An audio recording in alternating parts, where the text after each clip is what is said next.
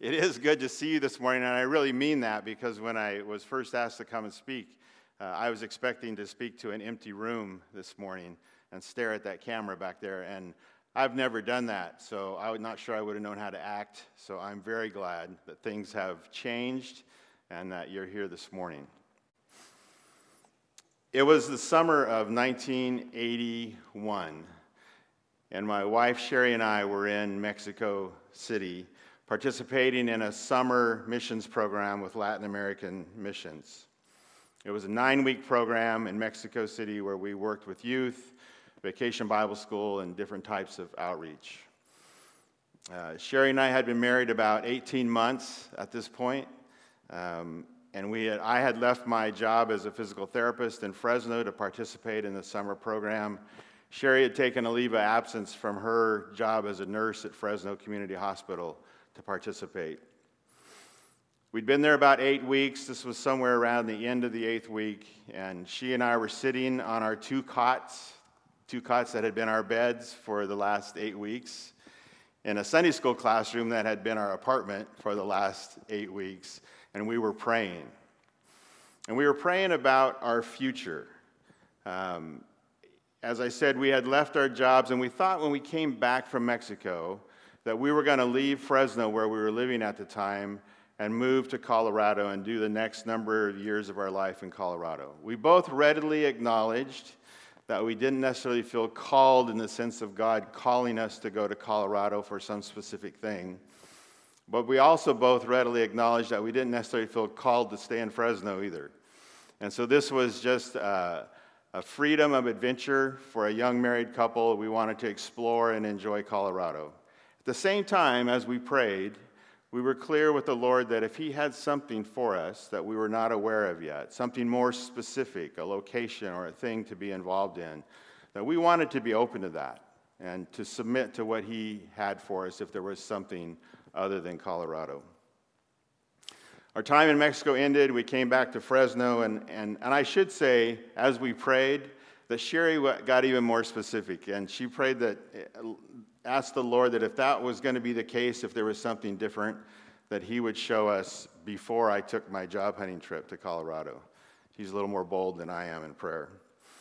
So we were back in Fresno. It was about 2 days before I was going to head out to Colorado to do that job hunting.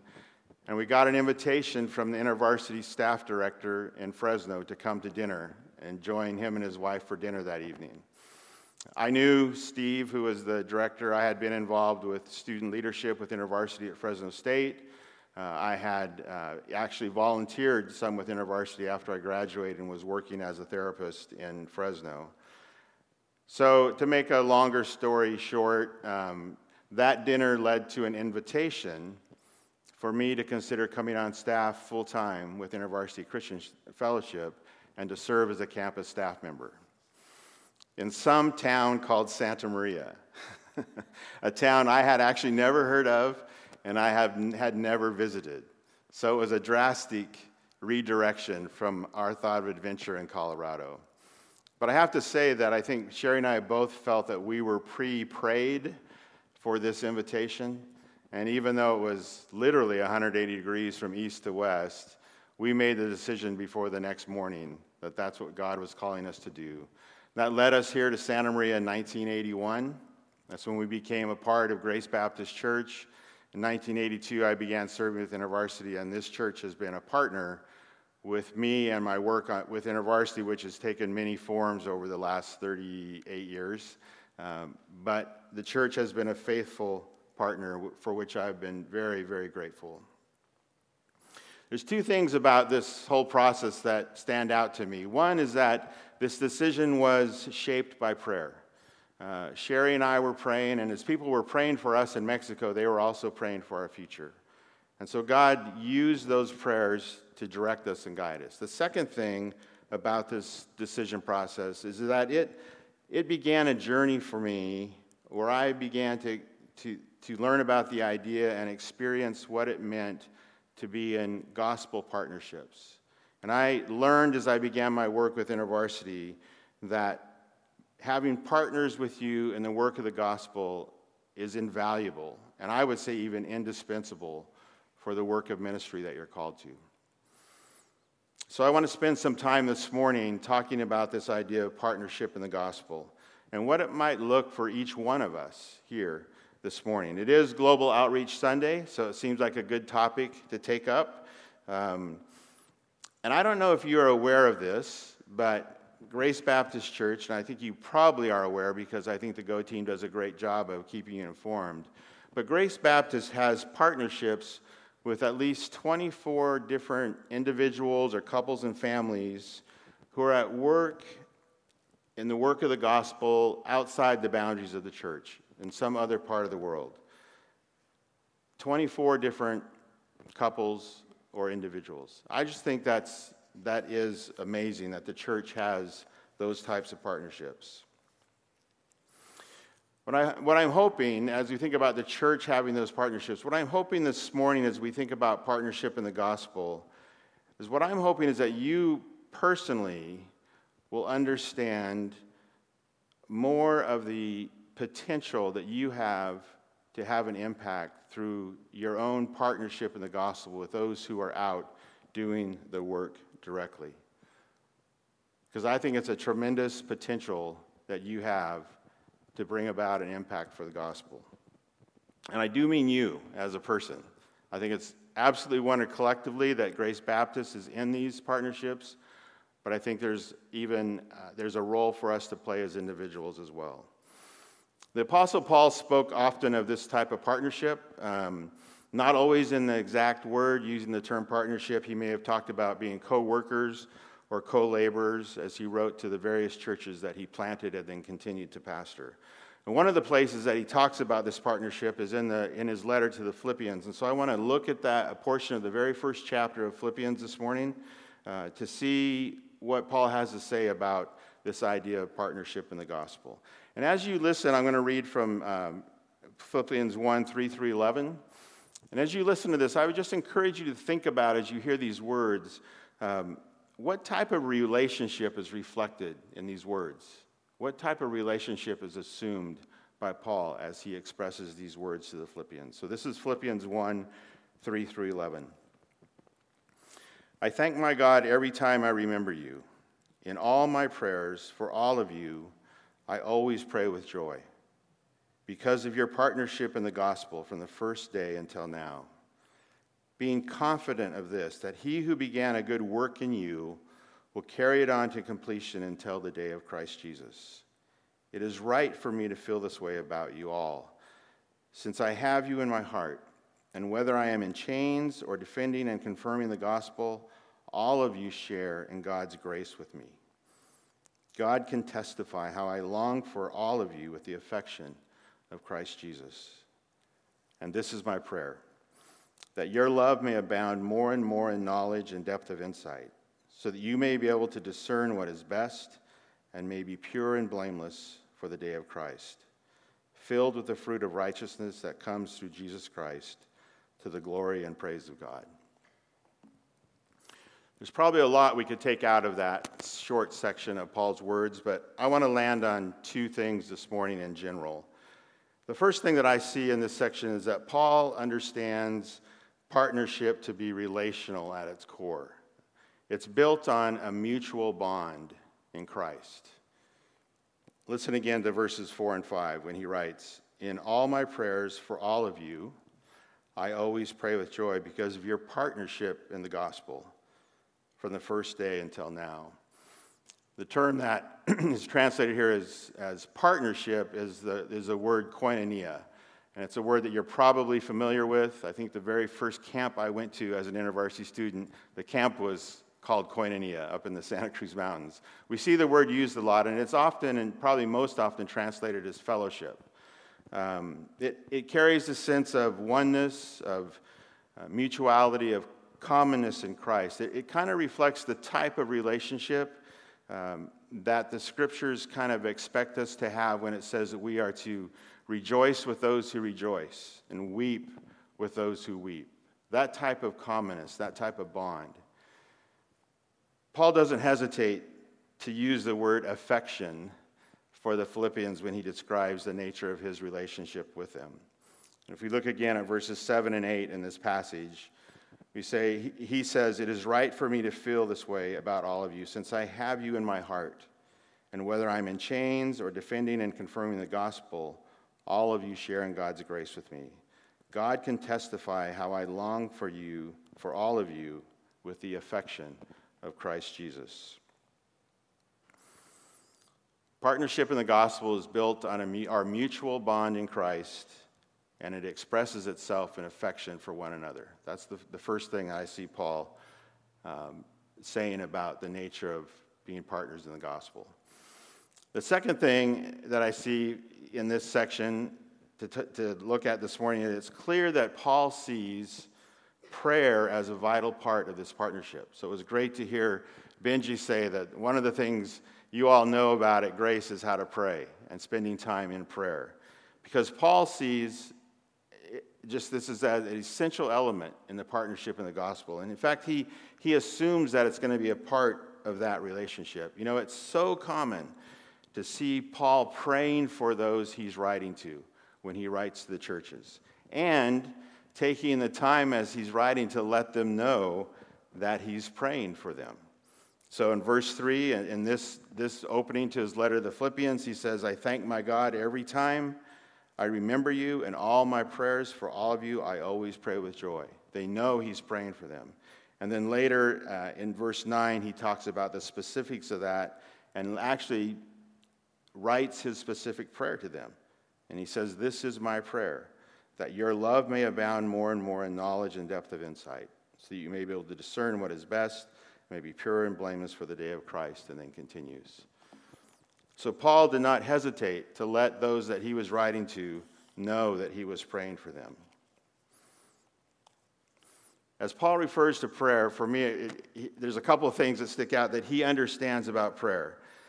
And the first is that he sees prayer as a reciprocal practice in gospel partnerships. Okay, he sees prayer as a reciprocal partnership. Paul not only lets those that he's writing to know that he's praying for them and that it's a joy for him to pray for them, but he also invites them, and indeed he urges them to pray for him as well. This isn't as directly seen in the letter to the Philippians as it is in some of Paul's letters to the other churches. So to the Romans, when he wrote to them in Romans 15, he says, "I urge you, brothers and sisters, by our Lord Jesus Christ and by the love of the Spirit, to join me in my struggle by praying for me. Pray that I would be kept safe from the unbelievers in Judea." And then to the Corinthians, in 2 Corinthians, he writes, "He, God, will continue to deliver us as you help us by your prayers. And then many will give thanks on our behalf for the gracious favor granted us in answer to the prayers of many." To the Ephesians, in Ephesians 6, he writes just very straight and forward, "Pray also for me, that whenever I speak, words may be given, so that I will fearlessly make known the mystery of the gospel." And finally, to the Thessalonians, he writes in chapter 3, "Finally, brothers and sisters, pray for us, so that the word of the Lord may spread and be glorified everywhere, just as it is among you." So while Paul feels compelled to pray for those that he's writing, he does that with joy. He doesn't hesitate to ask and urge others to pray for him. So prayer is a reciprocal relationship in gospel partnerships. The other thing I see that Paul sees about prayer, and this may be a little bit of a not real revelatory necessarily, but I think it's noteworthy for us to think about, and that Paul sees prayer as something that transcends space and time, or at least it transcends space and distance. We could talk maybe differently about time. And what do I mean by that? Well, as Paul's writing this letter to the Philippians, he is actually in prison, some form of imprisonment, either in prison or at least in house arrest. And he is likely either in Rome or in Ephesus. The scholars who look at this say those are the two most likely places that he is at as he writes, either Rome or Ephesus. It's hard to know which one for sure. If he's in Rome, he's 1,200 miles away from Philippi. He's 1,200 miles away from those that he's writing. And you might think about how long it might take this letter to get to those folks as he's writing it to back in that day. So that's where time comes in a little bit. But Rome is 1,200 miles away, and if it's Ephesus, he's still 100 miles away from Philippi as he writes to the Philippians. In either case, Paul knows that prayer can close that gap. It can close that gap. He is convinced that his prayers can have an impact on the life of the Philippians from 1,200 or 100 miles away. And he's assured that if they would pray for him, their prayers could impact his situation, whether it's in Rome or Ephesus. Again, it's not necessarily a revelatory thing, but it's a good thing for us to be reminded and think about, that we can be involved with those in ministry around the world and have an impact on what they are doing through this thing that God has given us called prayer. Prayer can close the gap from Grace Baptist to these 24 different folks and families around the world who are ministering the gospel. It can close the gap from Santa Maria to North Africa, where Zach and Beth Powell are ministering among the urban poor and Muslim communities. It can close the gap between Orchid and the Philippines or Cambodia, wherever Mary Larson is right now, ministering at the Cebu Graduate School of Theology. And it can close the gap from Napomo to Bangkok, Thailand, where Carl and Diane Long are ministering with teams. And it can close the gap between Santa Maria and Togo, Africa, where Josh Freeman is working to plant churches. You can be involved, should you choose into prayer, as Paul talks about and expects, to have an impact on the work that those are doing. And if they pray for you in this reciprocal relationship, they can have an impact on your life as well. Prayer effectively closes the gap. I heard a pastor once encourage his congregation with these profound, simple but profound words about prayer. And this is what he said. He said, "Let's believe that prayer is necessary." Let's believe that prayer is necessary. Does that phrase sound familiar to any of you? It might, because it was Pastor Benji who said those words in July when he was speaking out of 2 Corinthians. I think they're profound. Let's believe, because don't we struggle at times to really believe that prayer is necessary?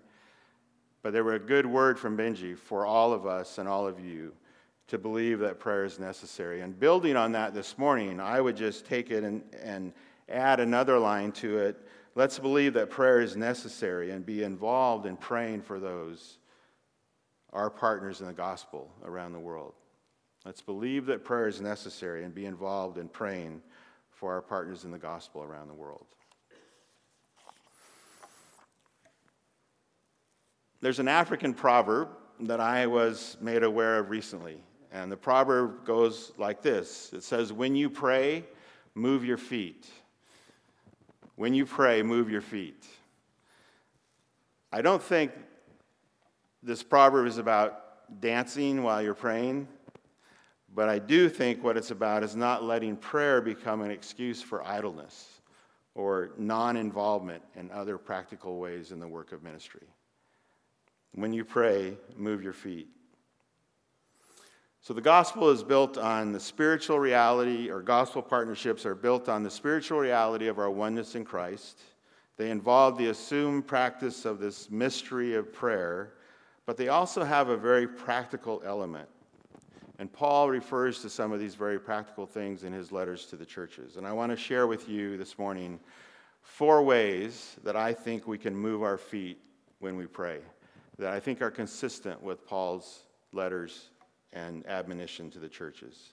The first of those 4 things, and I should say, I want you to know that as I prepared for this morning, I was thinking of you and assuming that you would be thinking about what it means for you to be partners in the gospel, what it means for you to be involved in ministry as a partner with those who are out doing ministry. So when I think about these ways of moving your feet, I'm thinking of ways that you might actually be involved in these partnerships. And the first one I think about is learning. That we take the time to learn. We think about our partners who are out wherever they're at doing ministry. We take the time to learn about their context, the place and the people where they're ministering. What is the history like in the place where what's the culture like where they're at? What are the current issues that part of the world is facing? What are the spiritual realities that are there? If we take time to learn and understand these things, it helps us understand both the challenges and the opportunities that our partners are facing.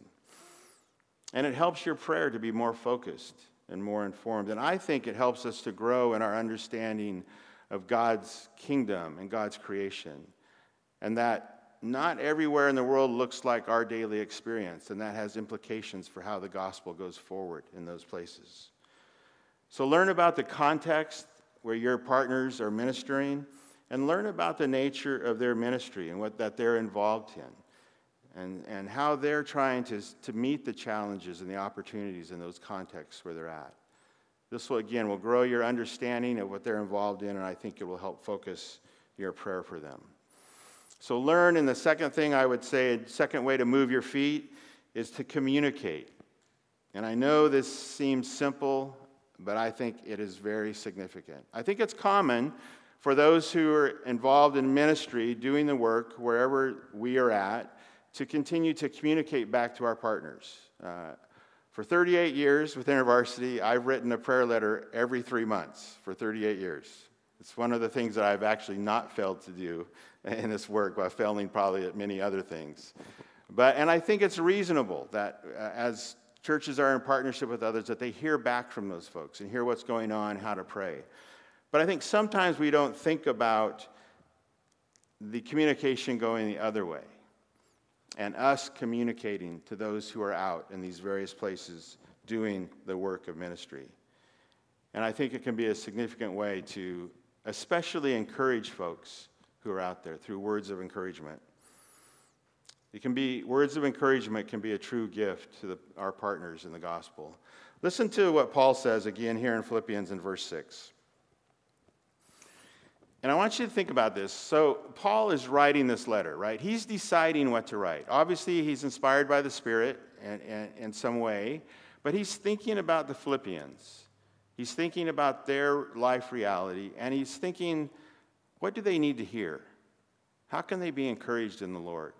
And so he either writes or dictates, whichever he is doing, in verse 6. And these are the words that he offers to the Philippians.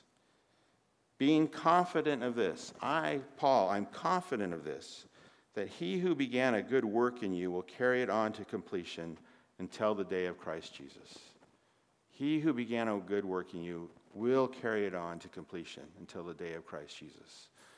I don't know about you, but depending on what my situation was, if I heard that from someone who I saw as my leader, my pastor, someone called by God into ministry, that would be a tremendous source of encouragement.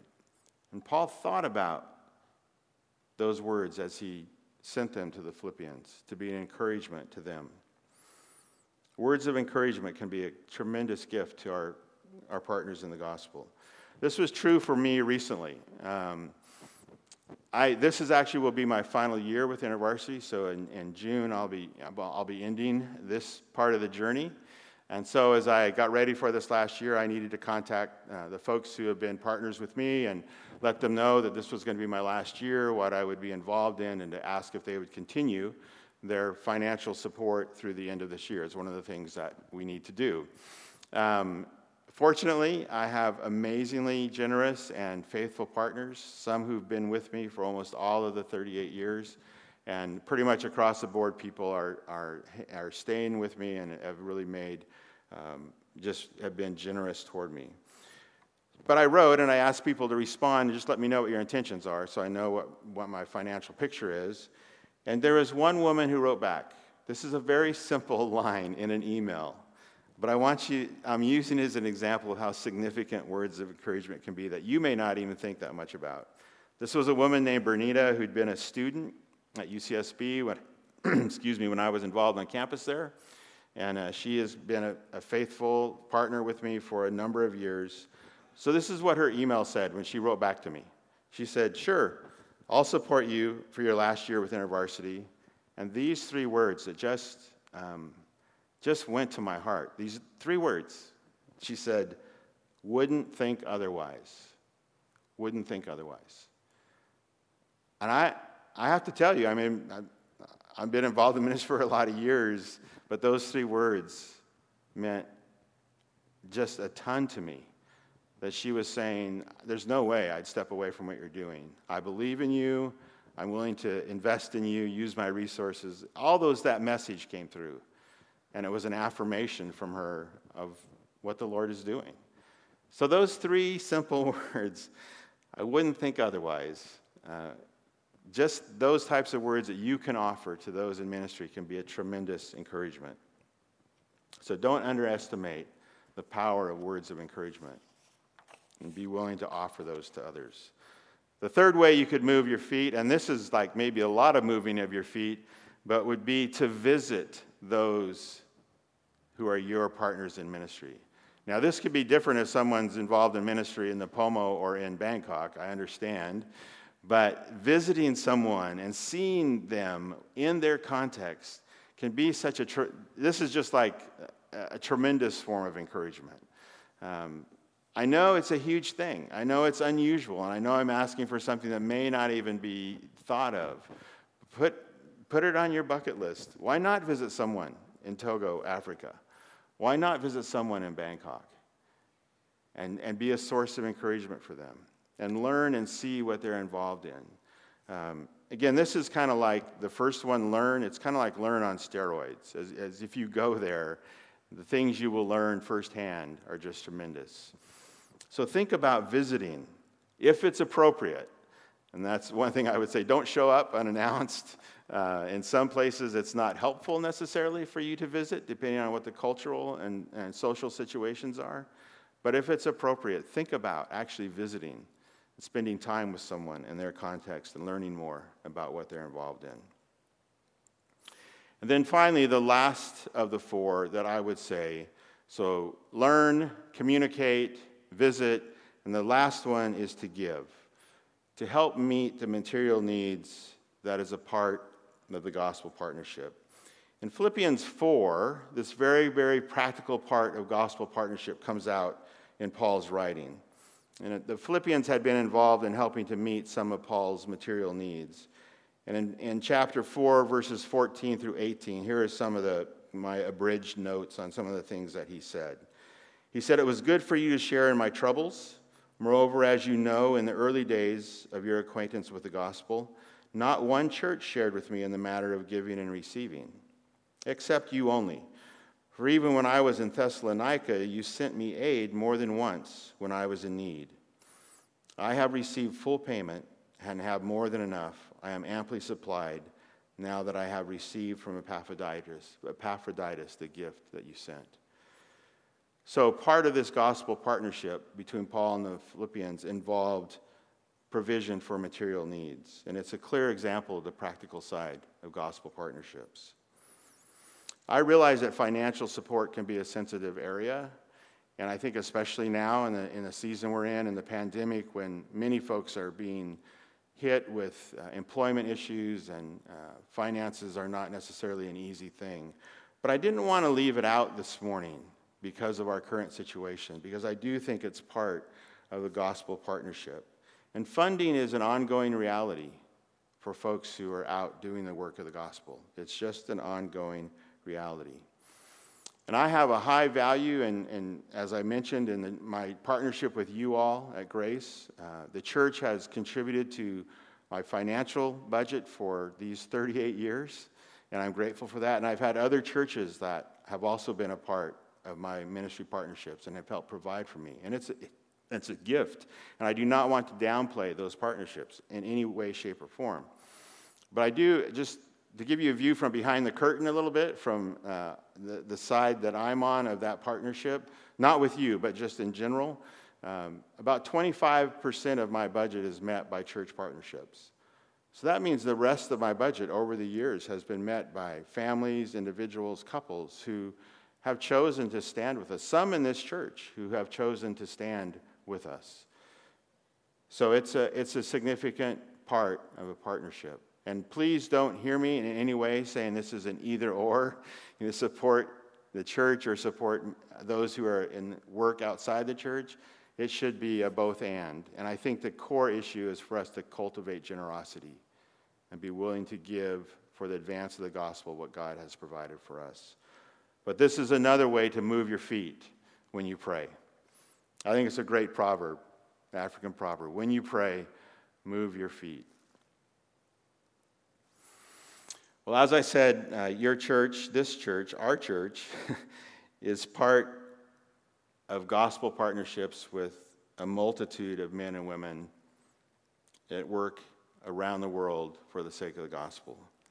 And so I just want to encourage you as I finish up. I want to encourage you and even challenge you this morning to think about making some form of that partnership more personal for you. You know, maybe there's someone that you know of these 24 people that you're familiar with, and maybe there's ways that you could deepen and cultivate a partnership with them because you already know them. Or maybe there's a part of the world that you're particularly interested in. It seems to keep coming up, and God brings areas of the world to mind over and over again. Maybe there's someone of these 24 folks who are involved in that part of the world, and you could find out who that is and be involved with them. Or maybe there's a type of ministry, a specific community or group of people that you care about, and you wonder if there are folks who are doing that type of ministry out of Grace Baptist. I would encourage you to talk to the Go team, to talk to Carl or Danielle Hathaway or Benji, and find out who these folks are, what they're involved in, and how you might be able to cultivate a partnership with them. A partnership that looks like the partnership that Paul expected to have with those that he was involved in the work of the gospel with. I believe God's kingdom advances through partnerships with people, and I would just encourage all of us to be a part of that kingdom work. Let's pray.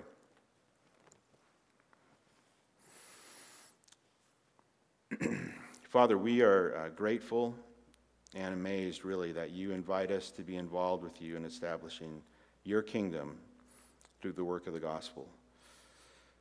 We're mindful today of the men and women and families who have responded to your call to devote themselves to this work of the gospel in specific and unique contexts around the world. And we ask that you would continue to encourage them and empower them for this work. Help us to understand what it means to be partners with them in the work of the gospel. Give us ears to hear how you may be calling us into deeper partnerships, and give us faith to respond to that calling. We pray to this end in Christ's name. Amen.